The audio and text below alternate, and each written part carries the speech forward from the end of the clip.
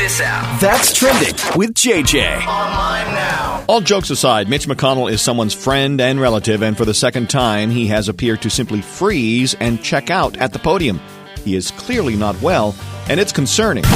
The names and information of the 22 women 60 and over looking to win the heart of ABC's first ever Golden Bachelor have been released, and you can bet there will be pickleball in this new show. If you see a bunch of emergency vehicles and first responders at the airport tomorrow, it's just a disaster exercise that the airport is required to conduct every 3 years. The airport had a bit of a dry run yesterday when a Delta flight headed to Salt Lake City diverted to Wichita after a pressurization issue.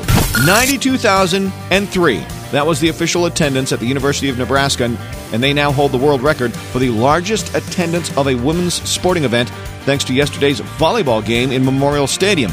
Volleyball has surpassed basketball as the number one girls' sport in high school.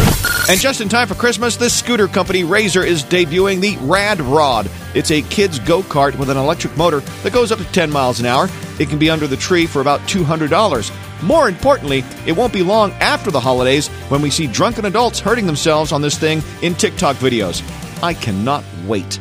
And that's Trending.